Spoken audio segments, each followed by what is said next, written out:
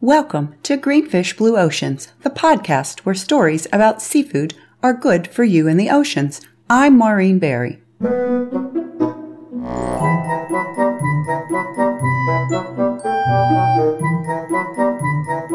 Today, I'm tackling J is for Jellies and Jewfish.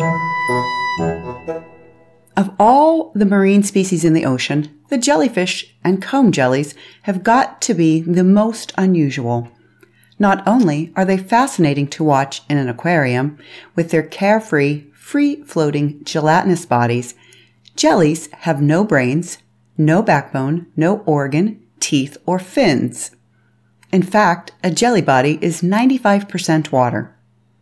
These beautiful jellyfish and comb jellies have been drifting through the ocean currents for over 500 million years.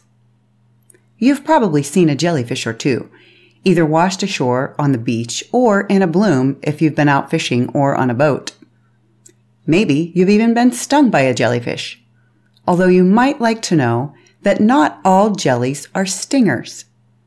According to the Smithsonian, all jellyfish are Cnidaria, an animal phylum that contains jellies, sea anemones, and corals, among others. There are more than 10,000 species of Cnidaria, and less than 4,000 of these are Medusozoa. Okay, why all the big words, okay? Anyway, these animals are what we think of as jellyfish.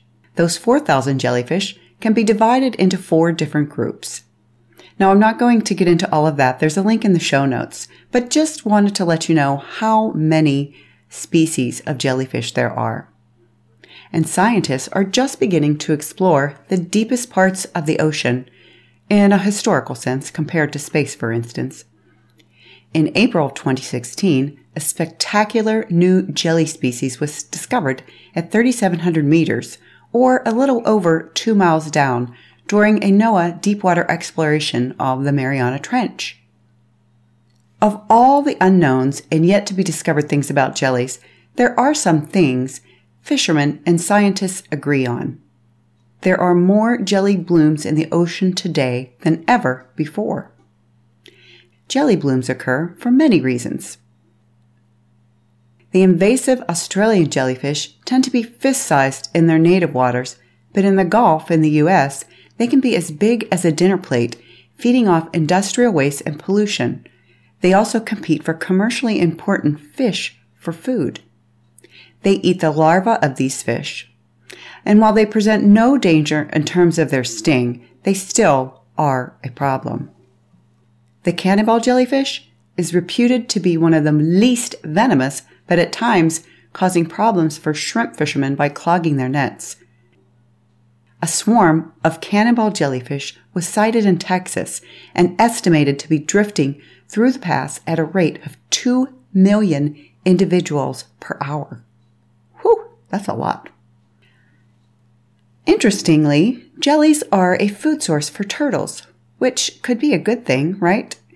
Except there's also plastic in the oceans, and plastic chokes turtles. I put a YouTube video in the show notes of a turtle feeding frenzy on jellies, so check that out after the podcast. On other jelly fronts, I mistakenly thought that all jellies are stingers, but that's just not true. So you might want to know which are the most dangerous. According to Planet Deadly, box jellyfish are the most dangerous jellies. Found in Australia, one jelly has enough venom to off 60 humans. Here's another hard tongue-twisting word. Irukandji jelly, that's spelled Irukandji. One of the smallest box jellies can be found in Australia and as far north as the British Isles, with venom 100 times more powerful than a cobra. That's pretty powerful. And then there's the Portuguese man-o-war, commonly called blue bottle, which can be found throughout the oceans of the world. And the thing is, it's not a true jellyfish, but a colony of organisms.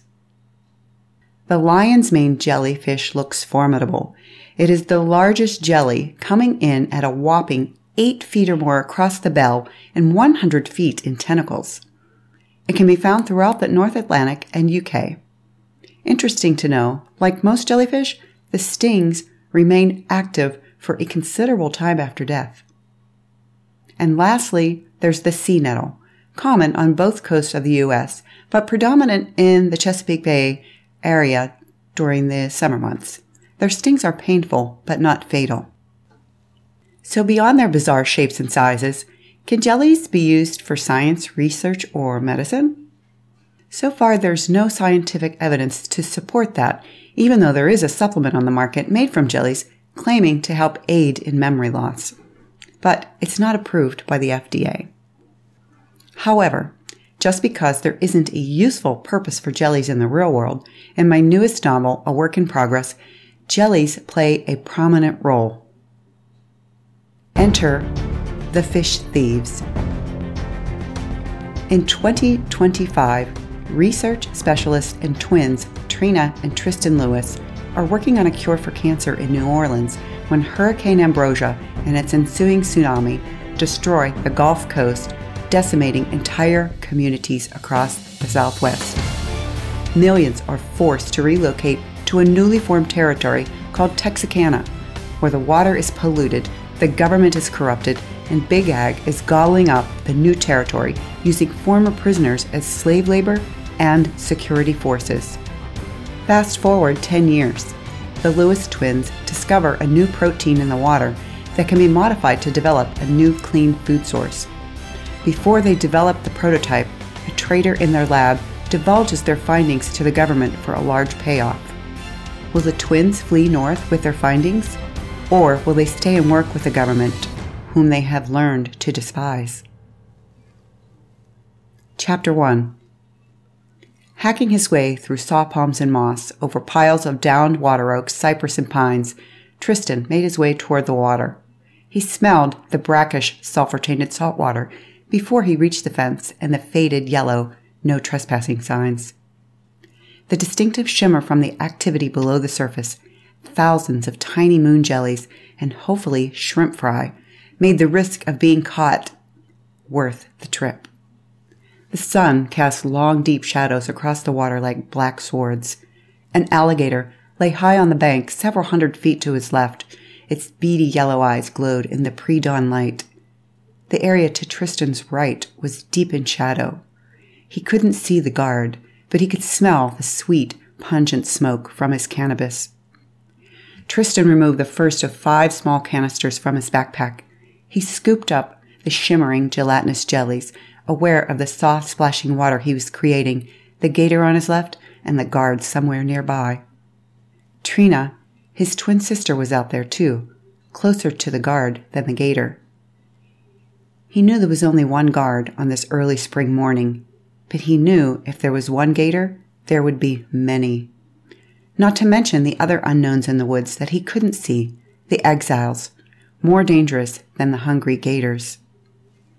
5 minutes later, he crouched behind a thatch of brush and croaked, "Woof, woof, woof," like the great blue heron of the past.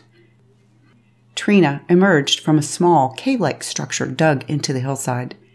They'd built it a few years back when they had more freedom, when they first settled in Texarkana. It was a place to escape and plan their future, to create a clean protein to feed the desperate and growing global population. "Any problems?" he said. "The guard? Nah, wasted. I could have taken him," she said. "There'll be another time," he said, and reapplied the mildewed dirt on his cheeks. He was a profuse sweater. He pressed his lips inward, wincing from the crack on his lower lip while he applied the dirt. A mosquito buzzed in his ear. He swatted at it and then dug in the earth for another handful of dirt to apply to his ears. "No guarantee his sidekick isn't far off," she said, and squared her shoulders as if she were preparing for battle. She smelled the almost still air and then cocked her head to the right. She lifted her finger to her lips. They stood silent for a count of 10, her rule, one that Tristan teased her about, but only lightly. Trina's keen sense of smell had saved them on more than one occasion, but her stubbornness had gotten them into trouble on more than one occasion, too. "Maybe a coon," he said, and stooped to take another handful of dirt from underneath a rotting log. A cockroach scurried from underneath. Trina snatched it up, popped it in her mouth. "Next one's yours," she said with a smirk. Another crackle came from the dense forest. Someone was close. Tristan removed the .44 from his shoulder holster and held up his hand, palm open. This was his sign to not move. Trina's hand went to the bowie knife on her hip. Sweat beaded on Tristan's lower back and arms. He smelled ripe, but was beyond caring. Again, they waited, alert to the dangers of the woods, the jellies in the canisters, and the impending lightness of the day. "They'll kill you if they catch you," Trina said. She rebraided her long black hair through her fingers where it had come loose, her nose pointed toward the slate-gray morning sky. "They won't think twice about your life either," he said. Tristan was more afraid for Trina than he was for himself, though he knew she was more than capable of killing a grown man or two. They took turns on these runs. Today was her turn to monitor and watch the guards, while he collected water samples and jellies. "I'll meet you at the lab, 20 minutes, he said. "We'll see about that," she said in a mocking tone. He knew the weight of the water would slow him down, but not by much, and he knew she knew it too. She flipped her hand in a soldier salute at him and then sprinted through the forest, light as a gazelle, silent as a fox. Tristan tucked the pistol in his side holster and took off in the opposite direction.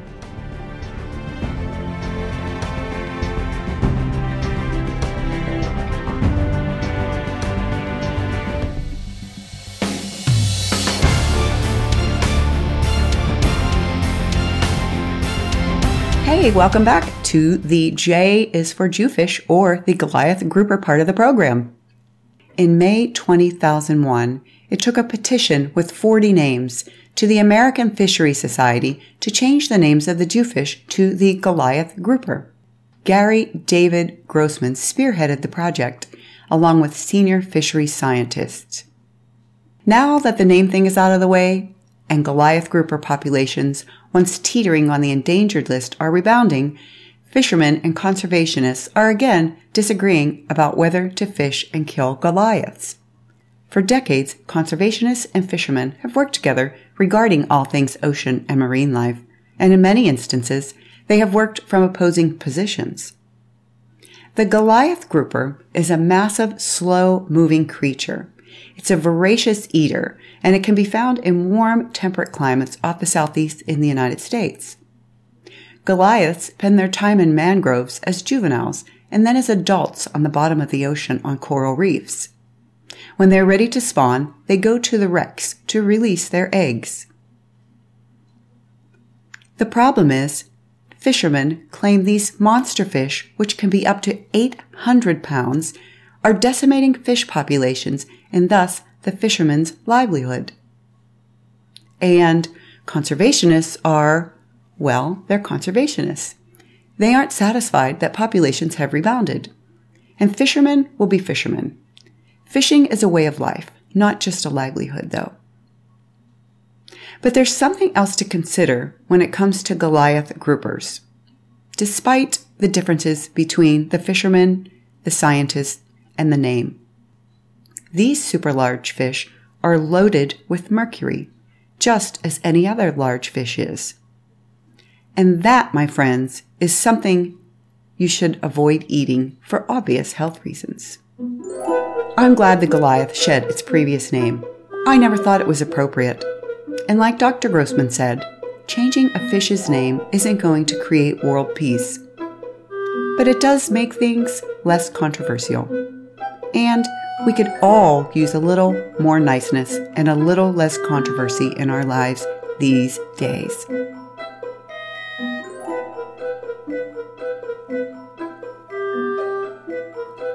Thanks for listening to Greenfish Blue Oceans. And don't forget to subscribe on iTunes or Google Play. If you like this podcast and know somebody who would enjoy it, please share. Thanks. And have a great 2 weeks.